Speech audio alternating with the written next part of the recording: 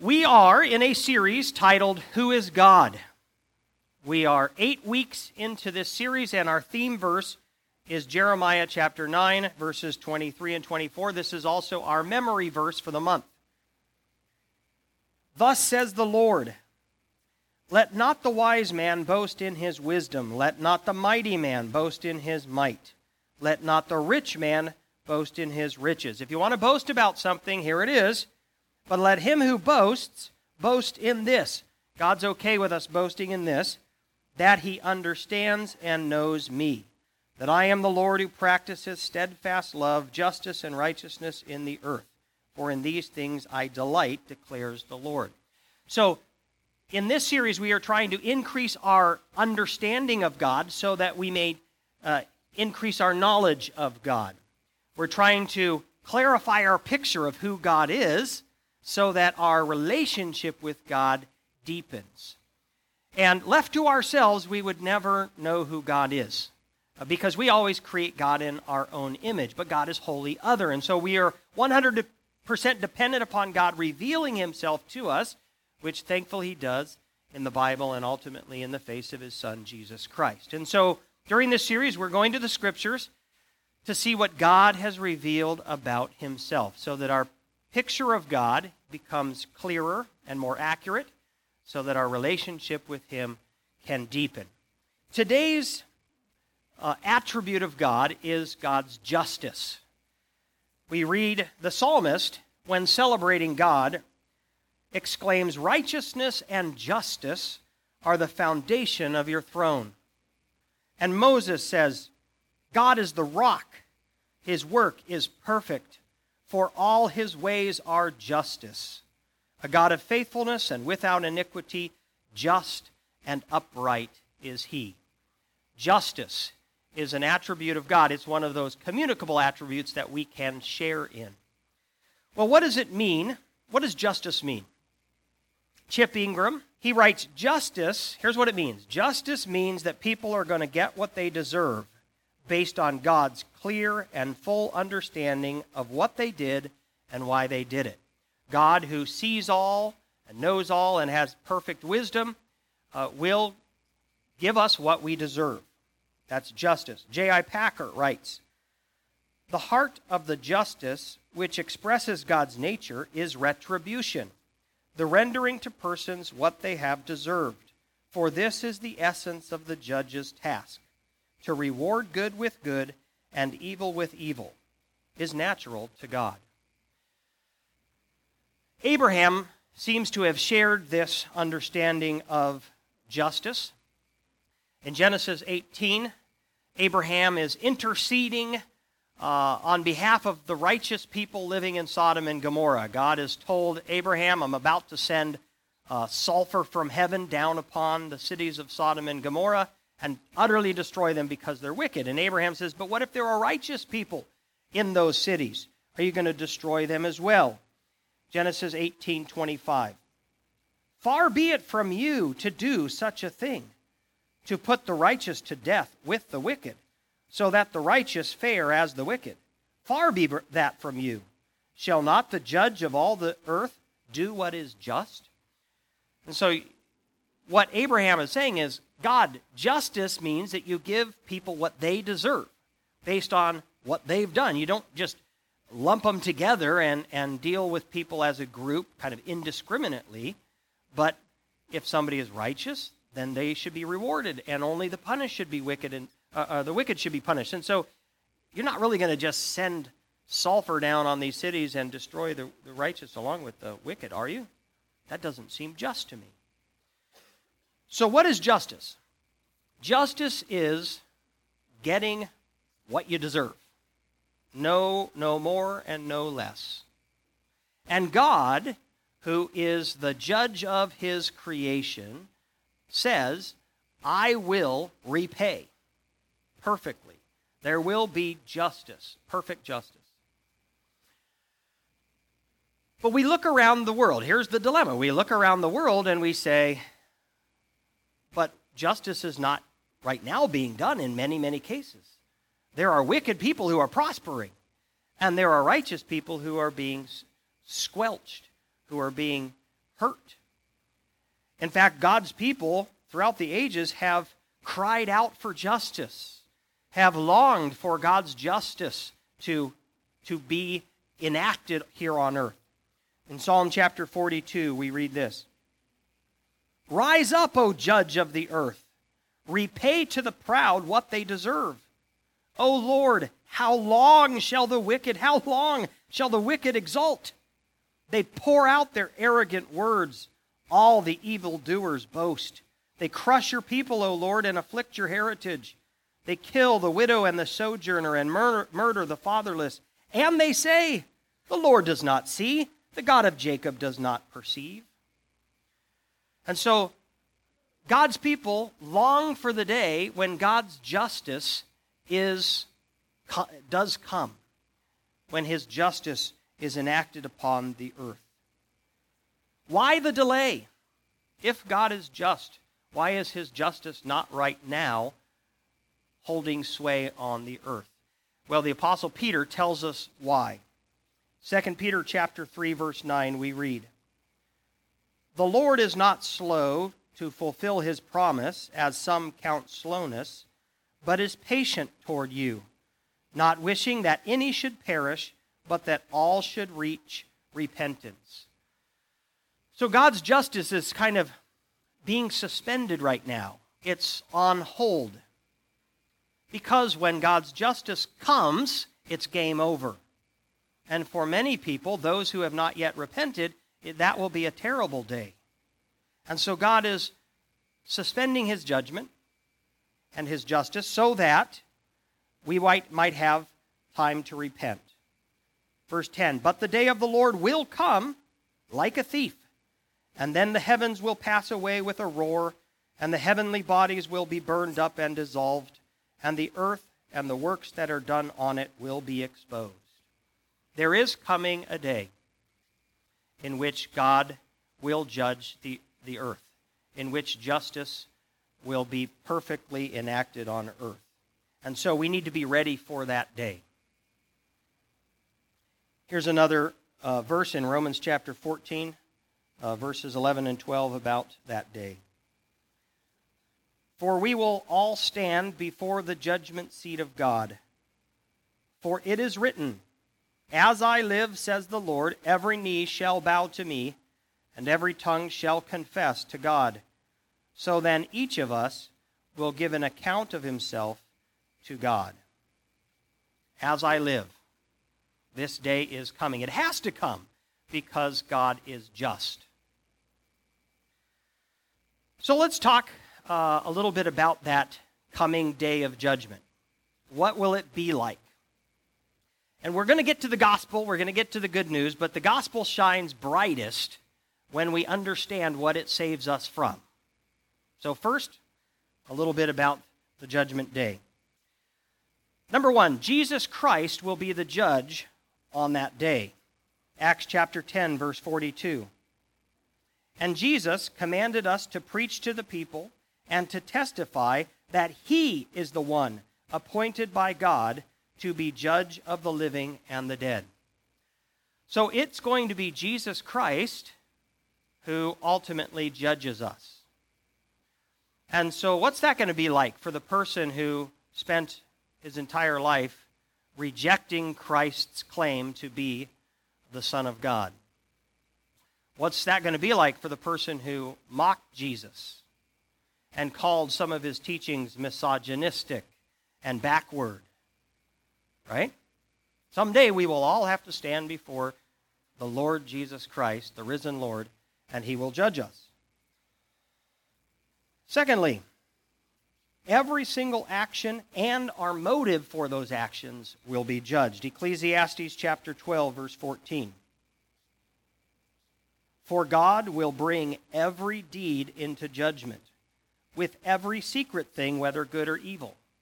Even the secret stuff, the stuff that nobody saw, the stuff that we did in secret, we think we've gotten away with. God, who is omnipresent, who sees all, will bring it to light. Every deed, with every secret thing. In 1 Corinthians chapter 4, verses 4 and 5, we read, here's Paul. Paul says, For I am not aware of anything against myself, but I'm not thereby acquitted. It's the Lord who judges me. See, we might be right in our own eyes. The Bible says there is a path that seems right in our own eyes, but its end leads to death. We're not the ones who judge ourselves. It's ultimately Christ. Therefore, do not pronounce judgment before the time, because before the Lord comes, who will bring to light the things now hidden in darkness, and will disclose the purposes of the heart. Then each one will receive his commendation from God. So, not only what we do, but why we do it matters to God. That's how perfect his justice is. He will mete out his justice based not only on what we do, but why we do it. Number 3, at the final day, unbelievers will be punished. Matthew 25, verse 31. When the Son of Man comes in his glory, and all the angels with him, then he will sit on his glorious throne. Before him will be gathered all the nations, and he will separate people one from another, as a shepherd separates the sheep from the goats. And he will place the sheep on his right, but the goats on the left. Then the king will say to those on his right, Come, you who are blessed by my Father, inherit the kingdom prepared for you from the foundation of the world. And those are the Christians. But what about the non-Christians? Skip to verse 41. Then he will say to those on his left, Depart from me, you cursed, into the eternal fire prepared for the devil and his angels. So the fate of the unbeliever is going to be what we call hell, the eternal fire. Revelation chapter 20, verses 12 and 13, we read, And I saw the dead, great and small, standing before the throne, and the books were opened. Then another book was opened, which is the book of life. And the dead were judged by what was written in the books according to what they had done. And the sea gave up the dead who were in it. Death and Hades gave up the dead who were in them, and they were judged, each one of them according to what they had done. Then death and Hades were thrown into the lake of fire. This is the second death, the lake of fire. And if anyone's name was not found written in the book of life, he was thrown into the lake of fire. Is your name written in the book of life? How does it get there? It gets there by repenting of your sins and putting your faith in Jesus Christ. Because on that final day, if your name is not written in the book of life, what the scriptures say is hell is your destiny. And you don't want to go there, by the way, in case there was any question. You don't want to go there. Finally, believers will be rewarded. Now, the Christian is also going to have to stand before God on Judgment Day. 2 Corinthians 5:10.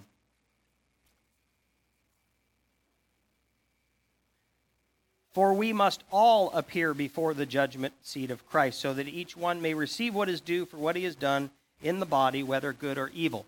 So this is an apostle including himself. We must all. That includes Christians. But what's the purpose of us being at the judgment? The purpose is not for us to be punished, but rather to determine kind of the size of our reward. Revelation chapter 11, verse 18, we read, The nations raged, but your wrath came, and the time for the dead to be judged, and for rewarding your servants, the prophets and saints, and those who fear your name, both small and great. If you're a Christian, that's you. And so what's the purpose? It's to reward you, and for destroying the destroyers of the earth. In John chapter 5, verse 24, we are encouraged with this scripture, Truly, truly, I say to you, whoever hears my word and believes him who sent me has eternal life. He does not come into judgment, but is passed from death to life. So we are at the judgment, but we do not come into judgment. Romans 8:1, we're told, There is therefore now no condemnation for those who are in Christ Jesus. So what's the point? So for us, it's all about determining the level of reward. 1 Corinthians chapter 4, 1 Corinthians chapter 3, verses 12 and 13, starting in 11. For no one can lay a foundation other than that which is laid, which is Jesus Christ. All right, so we're talking about Christians because they've laid a foundation of faith in Christ. Now it's about how we live our lives after that. Now, if anyone builds on the foundation with gold, silver, precious stones, wood, hay, straw, each one's work will become manifest, for the day will disclose it, because it will be revealed by fire, and the fire will test what sort of work each one has done. If the work that anyone has built on the foundation survives, he'll receive a reward. If anyone's work is burned up, he'll suffer loss, though he himself will be saved, but only as through fire. So, if you're a Christian, you're getting into heaven.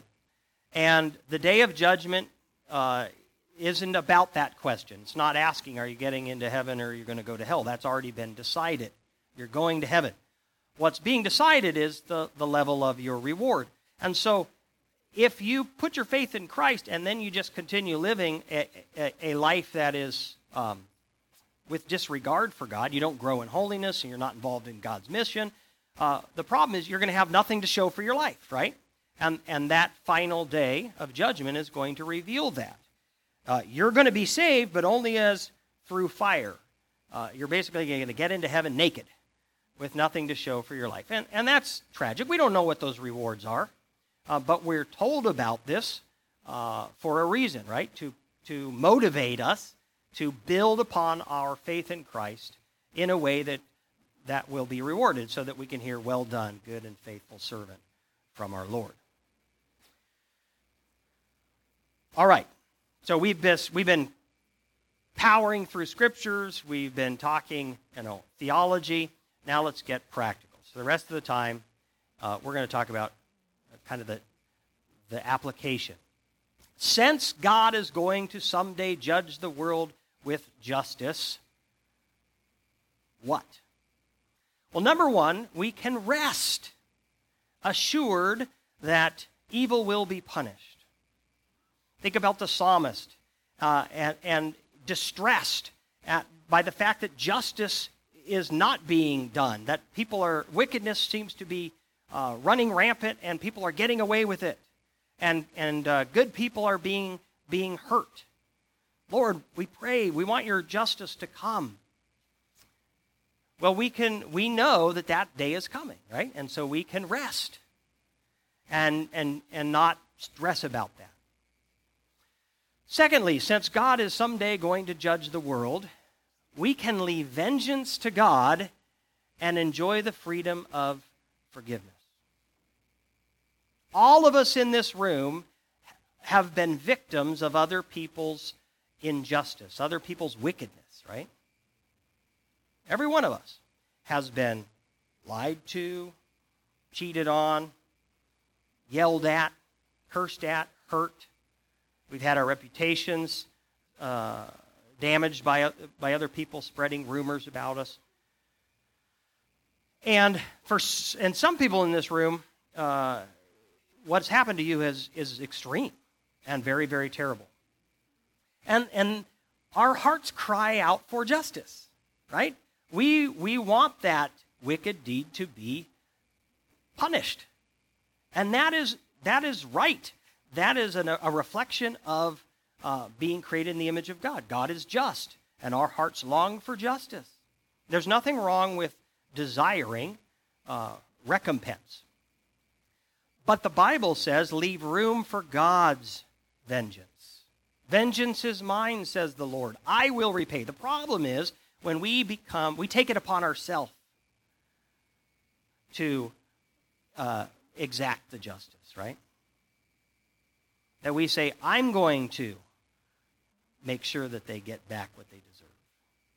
And if nothing else, we do that by holding anger in our hearts and bitterness toward the person who has hurt us. But knowing that there is coming a day of justice, we can let that go and we can say, you know what, God, vengeance is yours.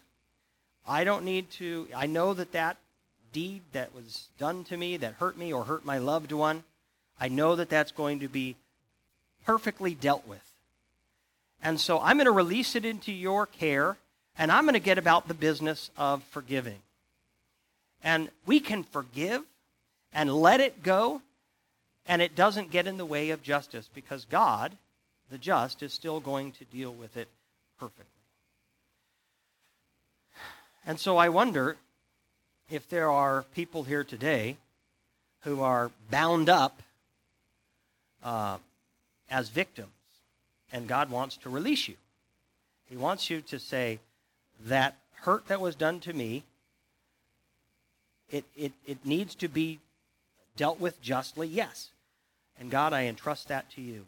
And I release it, and I'm going to walk in freedom. I'm going to forgive the person who has harmed me, and I'm going to set it aside, and I'm going to go on and live into the freedom of forgiveness.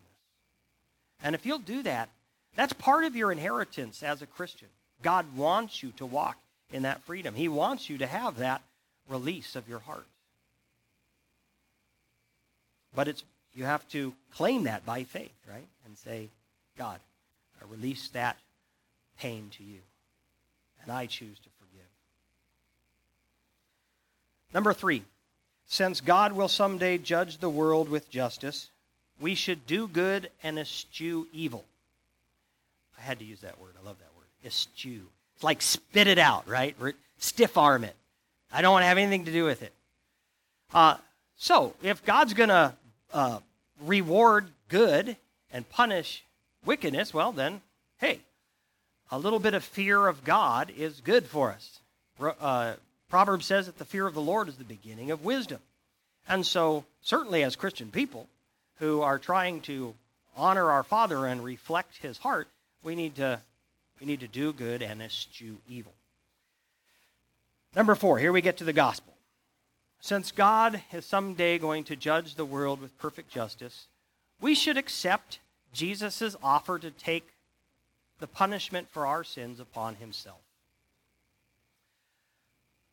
The Bible says that all have sinned and fall short of the glory of God. There is none righteous, no, not one. That includes me and that includes you. I have sinned. I have, many, many times, unfortunately. And so at the day of judgment, the gavel's going to come down. Apart from Christ, at the day of judgment, the gavel would come down, and Mike, you are guilty of sin. Well, what's my punishment? Well, the Bible says, the wages of sin is death. The just punishment for sinning against the Creator is death. And so, apart from Christ, on the day of judgment, the gavel would come down. You're guilty of sin. Your punishment is death. And that is the verdict that will come down upon every human apart from Christ. But the wonderful news of the gospel, the good news of the gospel, is that Jesus says, hey, I will die in your place. I will take the punishment that you deserve upon myself. And that's why Christ hung upon the cross. He said, nobody takes my life from me. I lay it down willingly. It wasn't, the cross is not a symbol of Christ's failure to be Mr. Popular. The cross is the symbol of Christianity for a reason. Because upon the cross, Jesus substituted himself for us. And his death upon the cross is sufficient payment for the sins of the whole world. He is the Son of the living God. And God's justice is satisfied by Christ's death. It is sufficient payment for every sin you've committed, every sin I've committed, every sin ever committed. But we have to receive that gift by faith. It's an offer. Christ says, I will substitute my death for you. I will take the penalty for your sins upon myself. That's an offer I make, but we have to receive that by faith. If you have never repented of your sins and put your faith in Christ, if you're not a Christian, you are not taking advantage of the greatest offer ever made, because the day of judgment is coming. But that day of judgment doesn't have to be a scary day for you. It can be a wonderful day for you. And I preach this sermon not to scare anybody. It's what the Bible teaches. But my own father came to Christ when he heard about the judgment. And he recognized, I'm a sinner. And when that day of judgment comes, I'm going to be consigned to hell. And it motivated him to get right with God. And he has, from that day on, longer than I've been alive, he has followed the Lord, and heaven is his destiny. And so I know that we're not doing anybody any favors by not telling them the clear truth of Scripture. So let's sit on this verse, Romans chapter 3, verses 23 through 26. For all have sinned and fall short of the glory of God. Are you willing to acknowledge that that's you, included in that? And are justified by his grace as a gift, through the redemption that is in Christ Jesus, whom God put forward as a propitiation by his blood, to be received by faith. This was to show God's righteousness, because in his divine forbearance he had passed over former sins. It was to show his righteousness at the present time. Here it is. So that he might be just and the justifier of the one who has faith in Jesus.